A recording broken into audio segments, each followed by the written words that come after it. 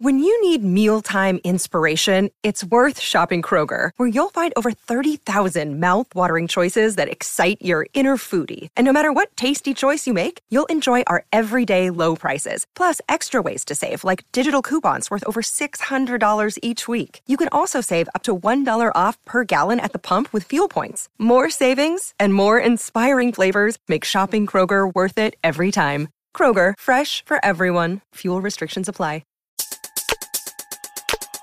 You are listening to New Music Box from New Music USA, presented in collaboration with Dublab Radio as part of a series where we feature conversations, DJ mixes, articles, and live performances that explore the current landscape of music composition.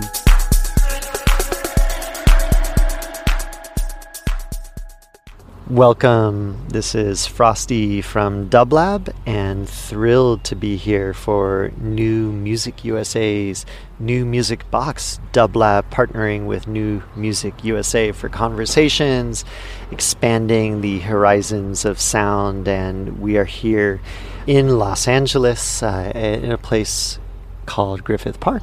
If you're from LA or have visited, you've probably heard of it, but more specifically Trails Cafe, a lovely little cafe nestled here in Griffith Park. And I'm with Noah Klein, one of my favorite people, and couldn't be more happy to be sitting at a picnic bench under a big tree with you, Noah. How are you? I'm so happy to be here sitting on a picnic bench underneath a bunch of large trees with you. Yeah. I feel like if people really want to get their place situated, we're tucked between Ferndale and the Griffith Park Observatory, so one of the oldest places of civilization in the LA basin. Yeah. So nice to know people have been hanging out, congregating, talking about art here for thousands of years. Making art as well, and activating these spaces in many ways, and you have been very tuned in to physical space around Los Angeles and activating that physical space with art and music, and we'll jump into that in the context of Floating, this incredible series. But I'd love to, before that, talk about your relationship with the city, but also the work that you do as an artist. Can you give people a little bit of a background into yourself personally and the work that you do? Yeah, absolutely. I am born and raised in Los Angeles. I grew up generally around the west side, so mostly Venice Beach zone. As I've been really fortunate and blessed to be able to travel with art, I love everything that I see in the world. But I always come back to, wow, Venice is such a strange place to have grown up in and become normalized, and basically my baseline for experiencing every other place. So I always find myself drawn back to it, and I think that being raised in a place with a literal freak show and surrounded by street performers, and being encouraged that skateboarding, surfing, outward displays of self-determination and self-expression in any conceivable manner is like a perfectly fine way to be. It does wonders to the brain. I encourage it for all parents and children everywhere. And so I think that it really internalized that growing up and trying to figure out how to live a life of civically minded, community-minded art is a necessity. My mom taught at Dorsey High School and worked in special education departments her whole life, and so I've grown up working with her amazing students, blessed with so much creativity and seeing the world in from such a unique perspective. And so painting that with the arts ecosystems that we're surrounded with, I think that every day is just like a gorgeous, enormous lesson. So I think in my own artistic practice, it's very much been rooted in what my friend Joe Ahern taught me, was called creative placemaking. Joe is one of the founders of Silent Barn, and his dad Charlie is the director of Wild Style, that iconic film. Yeah. But we did a lot of work together in New York, specifically with Silent Barn, and so that's been an enormous part of my life and a really formative experience. And before that, working with friends on other collective art projects. One of them was called Family, FMLY, and so we organized renegade outdoor guerrilla arts festivals where we set up a geodesic dome on the corner of La Brea and Venice without any kind of permit, had bands playing it for 12 hours. Moon Pearl set their drum kit on fire. It was very close to a police precinct, and so every 10 to 30 minutes another cop car drove by and eyed us, and for some reason no one thought that anyone would be so irresponsible enough to do anything like that without a permit, so no one actually asked us if we were legally allowed to do this. Yeah.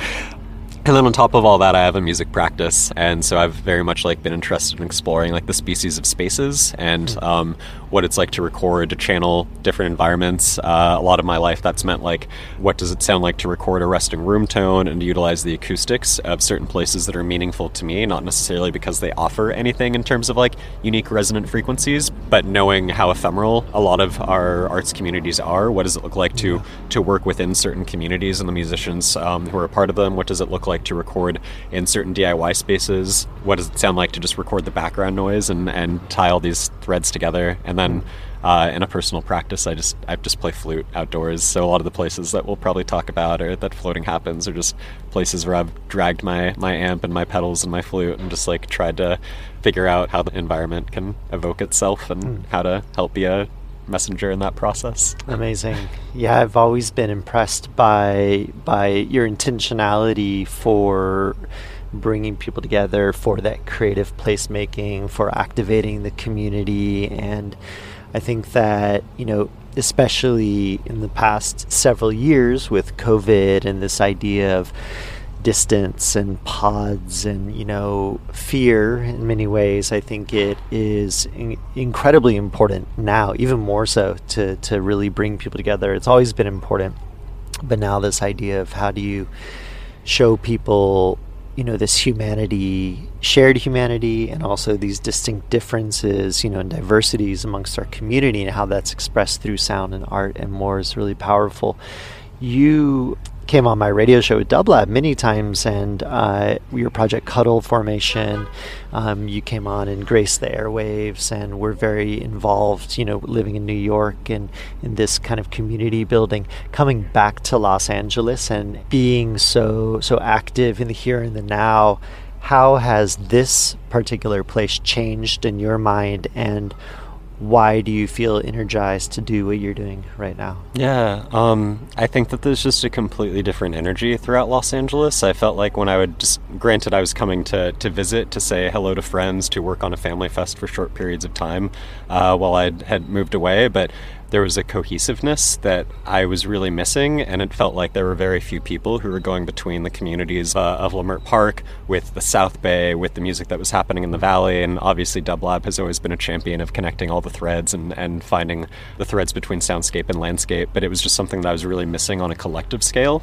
It felt like Family Fest was one of the few organizations that was like really trying to bring together musicians from every single pocket of the city and just see what happened when we all got together and had conversations about art, environment, and activism over the course of a weekend. And I think that I'd accidentally moved back to LA, and after 3 months was very much like, why did I leave for so long? And seeing the work that people were doing across the city was so inspiring. I think that conversations of gentrification are inevitable there, and people really rallying to protect their communities, to conserve the history of every single pocket of Los Angeles, and trying to renegotiate what it means to feel more ingrained in place, and how to be better civic stewards of that. And so one of my favorite community art spaces during that period was called PAM, and it was in Highland Park, and it was being stewarded by my friends Peter and Brian, and it was an extension of Peter's record label called Practical Records. And so when I came back to LA, I was very mindful of I have a lot of experience, but I've not lived here for a very long time. I do not want to be the person who just comes into a place that I love, surrounded by people that I really admire and respect, and think that I have any idea of what's happening or what should happen. So I simply just volunteered. I helped out at PAM however I could, and tried to support as many local artists as I could, just attending and shouting out how much I appreciated everyone, and just trying to be a body in the room doing what I could do, if it was just plugging in XLR cables or introducing someone to someone else. And so and seeing what Pearspace was up to, and conversations of how to reopen. And just at a certain point, people started asking me for a little bit more organizational help, and so I took that as an invitation of okay, well, maybe I can feel more encouraged to start helping with the organizational process again, and feeling more ingrained in terms of the fabric of the city and the people who are a part of it. And so ended up helping put together a couple things at PAM, and then on my own, just bringing all of my gear out into nature, maybe with some friends, and we would just soundtrack trails for people. We'd go to Murphy Ranch and just play music all day.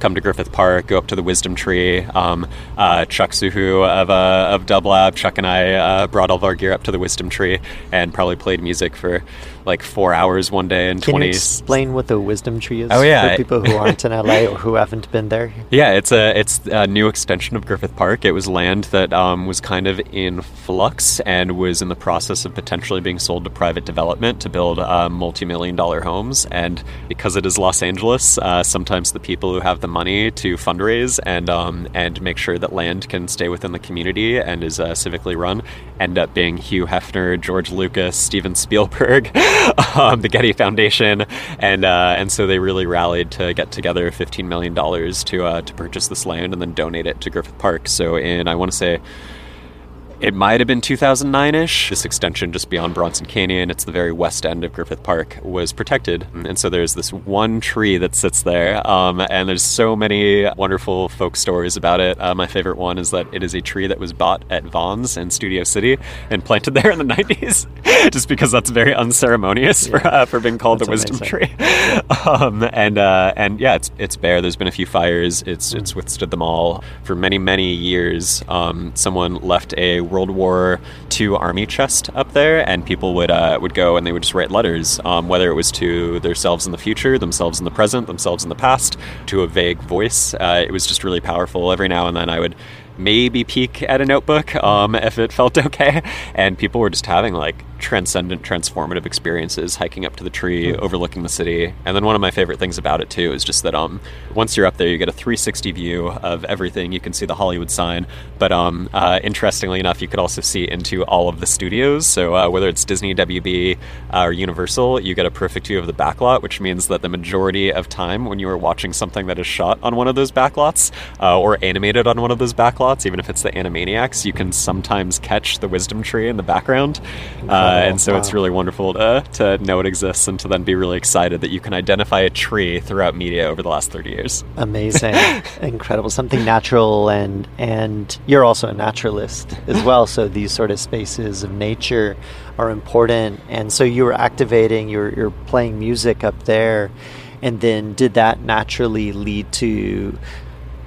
How did floating come about? What was the sort of impetus for that and the starting point for that with the collective of people who are involved? Yeah, I mean, I'll skip the things I was doing a decade ago, but I've done outdoor music series in parks in Santa Monica around like 2008 to 2012. My friends and I from 2009 to 2013 did an outdoor bike series with live music, and that was very much about reclaiming urban space.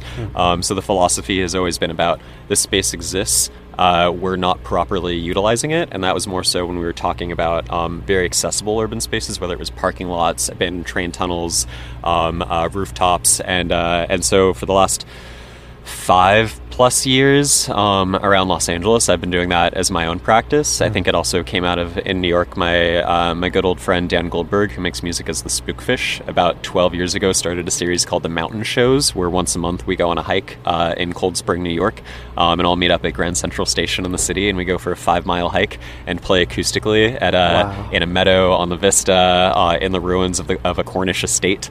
And so all these conversations all kind of just feed into, well, Los Angeles is an incredible city. I think that people really do not understand the amount of biodiversity that is here. It's been really only very recently that scientists and biologists have actually begun to study Los Angeles as an urban wildlife center in the United States. We are the only city in the U.S. that has a big cat. We're one of 2 cities in the world that have big cats in the center of the city. The other one is Mumbai. The LA River alone has more than 250 bird species. So it's really like a remarkable place to live. So many species of bats come out every single night. And so just like privately having these conversations with friends and trying to stoke this general enthusiasm. During the bulk of the pandemic, I had an outdoor music practice and was quietly with friends doing music outdoors. Sometimes we would invite people. We did a couple concerts at the old zoo in Griffith Park. That was really wonderful, and I saw that people were really respecting one another's space. We're being very mindful.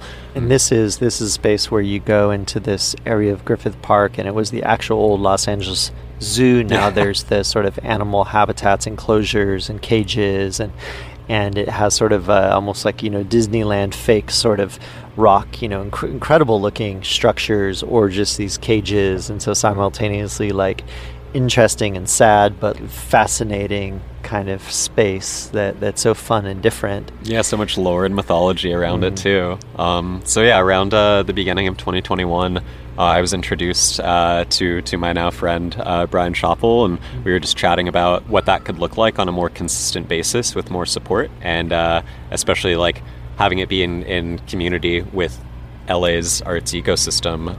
And so pretty quickly, everything started just coming together. We started on August 8th of 2021 at the Story of Stern's Japanese Garden with Jeremiah Chu, Dustin Wong, and Yalmalik Frequencies. So a very strong dub lab community there. And a beautiful space. Yeah. And one that, other than maybe a wedding or, the private tours that were led, not a space that would be activated with sound and where the public would be invited into. And I think, a lot of that is, one of the most beautiful things about the work you do is sort of revealing what's already here. And what you just mentioned, the idea of the treasures, the biodiversity of Los Angeles. Los Angeles is a place that a lot of the treasures are easily overlooked, or they're tucked away, and people might miss them on first glance, but it continues to pay off as you explore. And if you explore with open mind and ears and eyes and heart, you start to find these things. So that show was August 2021, and what did you kind of express to the public as far as an invitation? How did you present what was going to happen? Having no idea. Just we're gonna gather in a really gorgeous place. This Story of Stern's Japanese Garden has a deep amount of history. It is really the only Japanese garden that's existed since pre-World War II in Los Angeles. So that alone tells a pretty heavy story. Yeah. And so we're always very mindful of trying to present context within all of the places that we gather. With Story of Stern's, they specifically place out cards for people to read, and there's so much wonderful marking throughout the garden. It's also a wonderful place where throughout the year they very carefully maintain what grows there. Everything has to be within a certain color spectrum, and then they also make sure that there's a bloom cycle year round. So month by month, you notice something new that wouldn't have been there the month prior. And so as someone who also like deeply loves nature, it's been really interesting and recognizing the phrenology, or the way that plants adapt over time, what they look like in their different cycles, and just trying to be much more mindful of like what even something as simple as a sycamore tree looks like throughout the year, and just trying to really develop that relationship, and then figuring out a way to interpret and share that with the community that comes. When we were at Zorthian Ranch yesterday in Altadena, someone came up to me and they said like, yeah, I haven't been able to come in a few months, but the last time I saw you, you were at the Audubon Center at Debs Park, and introduced us to this peppercorn tree. And he was like, I didn't know what a peppercorn tree was, and now that I know, I can grab these little pink peppers and take a bite of them. And he was like, now I recognize how sweet they are based on whether it's pink or red. And he's like, yeah, like when I'm with my friends walking around our neighborhood, we see them everywhere, and we just like nibble on them throughout the day now. And so just hearing that makes me so happy. Yeah. Peeling back the layers and having people see the city, experience it in new ways, having people eat the city in new ways is incredible. And the audience, it's multi-generational, which is incredible. But that was the first of the floating series. Was it already floating at that point? Yeah, I didn't choose the name. Brian landed on that name, but it felt like such a nice way to express, like, we're really going to prioritize improvisational music, music that feels conversational, both in terms of the people who might be performing together, but also with the environment. I feel like the core tenet is just like, it's music that is environmental music. It's being written on the spot, composed with whatever wildlife is present, how hard the wind's blowing through the trees that day, if there's a cool rock formation, if we're in a quarry, if we're at an overlook, if we're at the beach. And so how that really changes the way that people might approach their own process and practice. And also kind of like, if people haven't really taken the time to consider how their own music might be affected by the environment in which it's played and written in, since a lot of folks haven't really had the opportunities to play outside of their studio or outside of a more traditional venue. Hopefully encouraging like a reevaluation of like, what does our art and our music mean within the world and community. What is a moment that springs to mind from a musician that either was trying something totally new, and I think this probably happens a lot, where musicians are doing something very different than they would in a traditional indoor club setting or otherwise. But is there a moment that springs to mind throughout the Floating series or your broader work where a musician talked to you afterwards and remarked upon how their performance kind of changed their perspective as opposed to the audience's perspective? Yeah, I feel like there's so many that I could pull out, but maybe one of the more recent ones, just because it's fresh in mind, was a really wonderful trio that Wild Up put together during Wild Up's residency, which is currently happening, which is like a 30-plus person ensemble. And so the conversation going into this was, cool, well, how do we deconstruct and really allow moments for Wild Up's individual members to shine? And so this was an incredible vocal trio with Kat, Catherine, and Eliza. And so we were in Bronson Canyon, which is an incredible quarry within a canyon. The quarry itself, the rocks were used to build out the core of Los Angeles. So the extension of the core, so mostly like Wilshire Boulevard, Santa Monica Boulevard, Hollywood, and Sunset. And so when we're talking about holding music in the canyon, we're also talking about holding it in what is probably the most filmed location on Earth, next to the rubble that built the Hollywood dream and the imagination of Southern California. Yeah. So it's a really fun concept to just sit with, and the way that they incorporated the land into their performance was there's this stunning large rock labyrinth right in the middle of this quarry that oftentimes I show up early and I work on, or I try to extend it even further.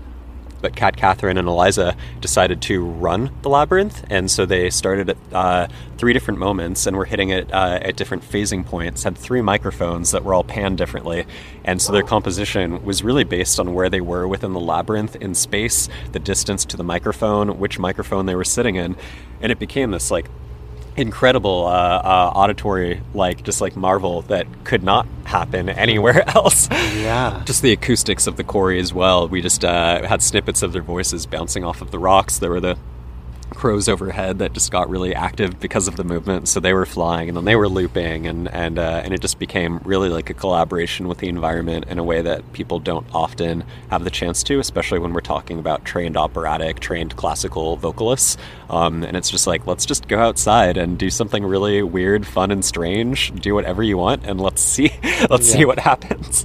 Yeah. And when you're putting together a lineup for a floating show, is it both sort of the roster, here's people who want to have play and here's spaces, and then matching up, or is it you going to a space and saying, well, this is the person absolutely who comes to mind? Or do you sometimes even get the composers themselves and musicians themselves offering a space? How does that sort of dynamic work? Yeah, when we first started, I tried to give every single person the opportunity to choose, and then I quickly learned that a lot of musicians throughout the city, far more than I would have ever anticipated, actually don't know. Aside from a couple of spaces where I personally don't find there to be the same level of wonder to be able to channel into their art. We're just open to seeing what worked. So I was just thinking about all the places that I really love playing music in, the places where I've always wanted to see art happen. And so we collectively, everyone who's on staff and works on this, we're just running through and having conversations with the parks, trying to figure out how to cross all of these barriers that the city very actively puts into place. Very actively. And you mentioned this idea of this quarry that was cleared out to then build the sort of infrastructure of, Hollywood. A lot of this is, kind of protected because of, filming permits and things like this. It's hard. So many places in the world, if you travel around, music and live music, is much more present just in the everyday. Music's part of the fabric. Here, it's like a noise or nuisance unless it's maybe in somebody's car. But I think that you've been able to, through hard work and connections and coming from a good place, you've been able to kind of break through a lot of that so much of music and art has become privatized and paywalled and thought of as leisure and commerce, has been associated with real estate speculation or the alcohol industry, and it unfortunately, like, you have to re-encourage that, like, music is a folk tradition. It's something that we've been doing for thousands of years in a handful of the spaces and environments that we sit within. Specifically, like where we're sitting now, art has been an occurrence exactly where we're sitting for thousands of years, and maybe the last 70 to 80 of those years we became extremely derailed, and we're provided a different kind of illusion that we've invested in far beyond what we ever should have. And so a lot of the conversations are going back to what folks have talked about for decades within the music industry. I feel like probably one of the largest names to pull out would be like Don Cherry and his idea of the organic music societies and having music become a natural part of everyone's day. How you should just be able to pull off the side of the road and jam on some cornet for the sheep herders. In the same respect, we should be able to just go to LA State Historic Park, to Griffith Park, to Burton Chase Park in Marina del Rey, and to these very public areas, and not always private gardens. As we've been talking about the wonderful Japanese garden, and music should just be an inherent part of how we experience the city, our community, without feeling like the city is policing that or trying to quell a sense of like guerrilla creativity that is just raw human emotion. Yeah, absolutely. And you know, again, the multi-generational aspect to, you know, because of this control often through alcohol and music, you know, occurring in the walls of clubs that are usually funded through sales of alcohol, you know, children aren't able to hear live music as much, and often the times at which those happen are, you know, late night.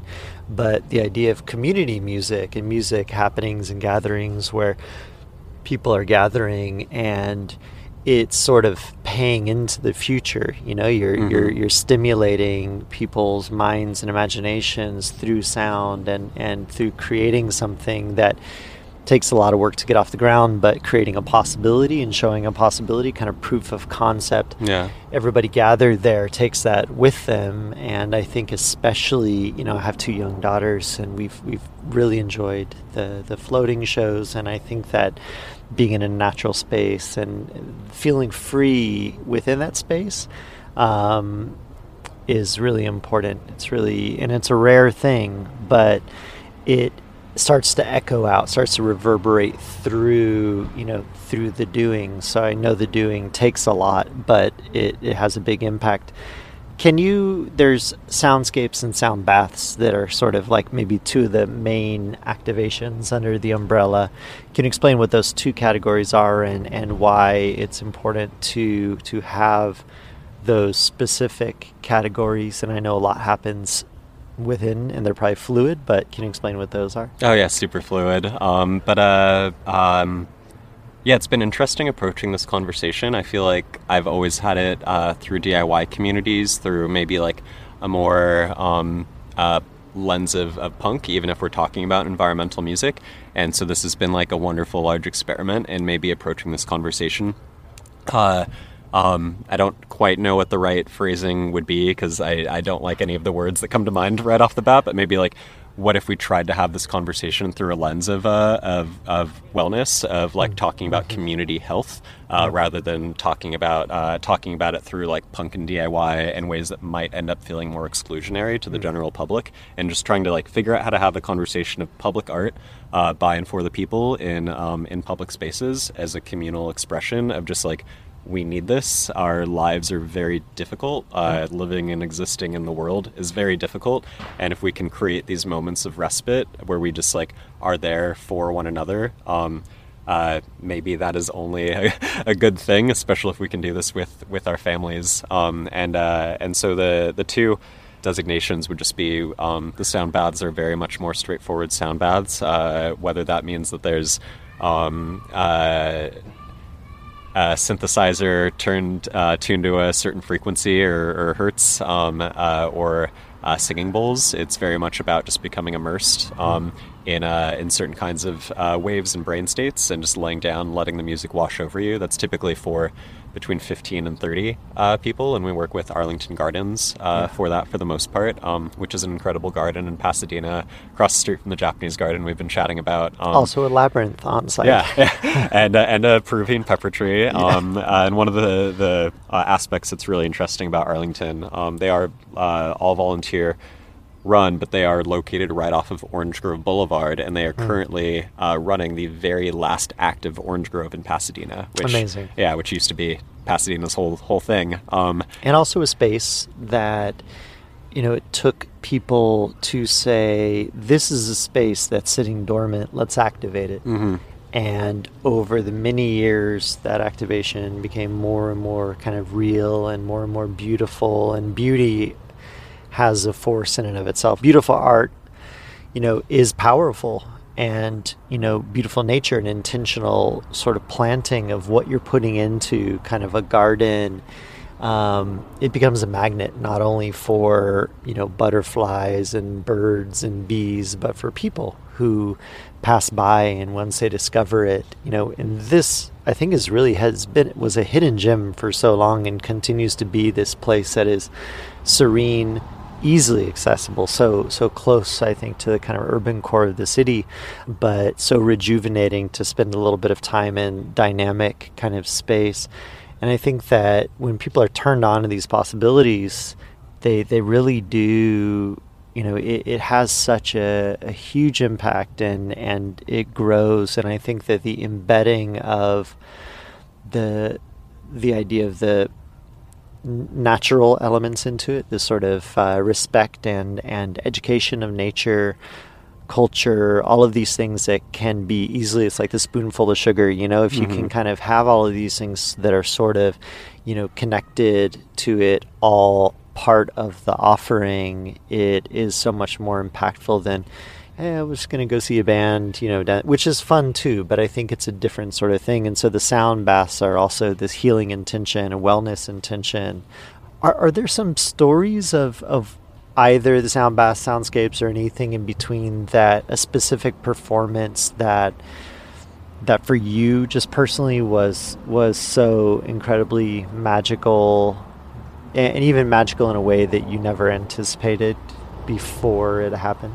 Yeah, I feel like I'm blown away week after week, and I always wonder if having so much to do would ever make anything feel less sacred. And so far, it's just I'm constantly in awe of everyone who's a part of this and the care that they bring to it. We have such an incredible crew of human beings and artists who make everything happen. Then I know that's such a large part of it, that everyone who performs feels so cared for and attended to and seen and respected. Which, having been a touring musician, is extremely rare, unfortunately. But yeah, I mean, right off the bat, one of the first ones that comes to mind is a collaboration that we did with Pairspace in Bronson Canyon with Fode Sissoko and Shelley Bergen. Fode's primary instrument is kora, but he's also a djembe builder, a jil builder. His family's been building koras for 200 plus generations into the Mandinka Empire, and he's a griot jelly, so his role and purpose is to continue oral traditions, storytelling through music, and he does that as a teacher here in Southern California. And Shelley is an incredible harpist who mostly works within experimental circles, studied underneath Pauline Oliveros, has worked with incredible people all around, and an incredible, wonderful, gifted composer and human being. And having this conversation, what I've already noted on the significance of Bronson Canyon and how we've built the imagination of Hollywood and Southern California from the literal rocks of the canyon, to then having Fode and Shelley present, and the harp comes from the kora through colonization over various periods. And so it was really just the analogy there really blew me away in the moment, and having the conversation of well, Fode's going to perform. He's going to share the history of the kora, the djembe, the jil as we're going. And then Shelley's going to share this harp music. And it's really it's watching 5,000 years of history unfold in a city that's barely over 100 years old. Yeah. And so there was a lot of layers of context falling into one another. And I was just really tripping out. And it was just really wonderful to sit with that. I feel like I'm still constantly untangling that evening in my head. but really everyone, I feel like, comes at it and learns something about themselves as well as the city. One of the big things that we try to impress is that so much conservation comes out of art. Someone like Lewis McAdams, who now there's the Lewis McAdams Riverfront Park after he passed away a couple of years ago.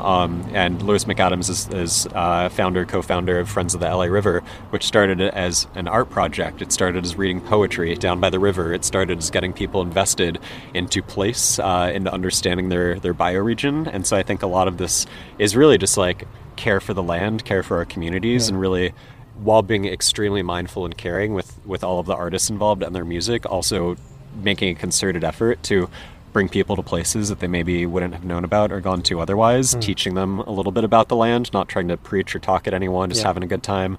And then ideally hoping that people learn to care about these places more, and in that process learn about restoration work, learn about how they conserve a place that they now know about and care about, maybe spend their time in with their friends now, and through that maybe identify less as like, I am a citizen of a nation, of a state, of a city that may or may not exist in a couple hundred years, but like instead I am a citizen of this bioregion. I should be attentive to the native squirrels. I should be attentive to the native birds. What can I do to propagate more native plants in my own patio, or if I have a house, my backyard or garden?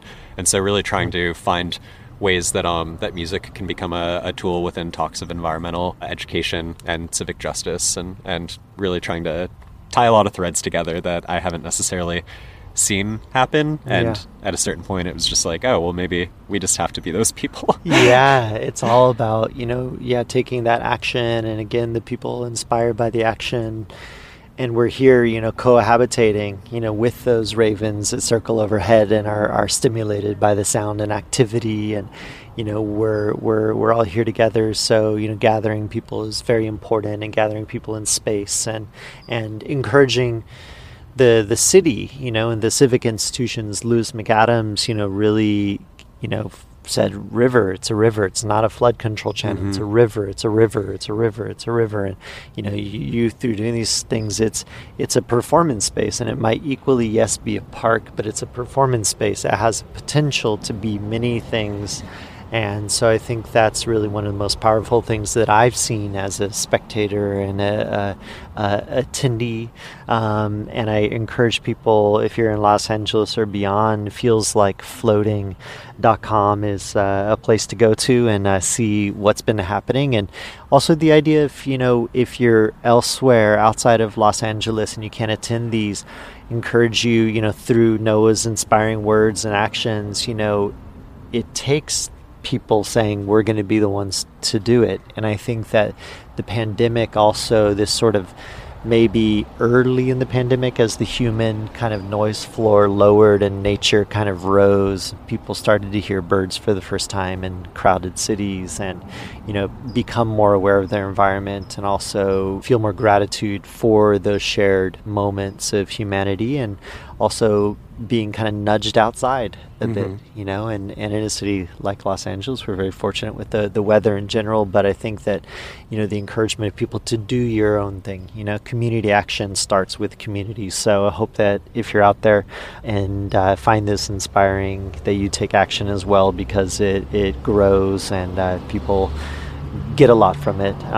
Noah's projects to cuddleformation.bandcamp.com and various other projects in the world. Any other things that you would like to kind of share in closing, that from where you sit here and now and under a lovely tree in a perfect Los Angeles day, that are on your mind? I feel like something that I always forget to mention in thinking about like what does carbon footprint look within like the live music industry and just in general, like even just performing among friends, and a lot of times people come up to us in the middle of a gathering and are just like, oh, where did you find power here? And I'm just like, well, we're like, I don't know, 10,000 feet away from the nearest building. Let's like have a few guesses before I tell you. And so we're solar powered for the most part. We work off of solar generators. Oftentimes we have a 5 to 10 minute hike into wherever we're doing our thing. And so I think that there's also just like so much imagination in terms of like how we can gather, where we can gather, what kinds of spaces are accessible, and And yeah, just like doing whatever's in your heart. And if anyone hears this and feels really inspired too, my emails or DMs are always open, and I'm always happy to share what we're using, how we do things, if anyone has questions or curiosities. Amazing. Thank you for all that you do as an individual, a human, an artist, a community builder, a activator of shared space and more. Thank you, Noah. Yeah, thank you so much for all of the same. Thank you. This program was produced by Dublab and supported by New Music USA and featured on New Music Box. Additional programs and more details available at newmusicusa.org and dublab.com.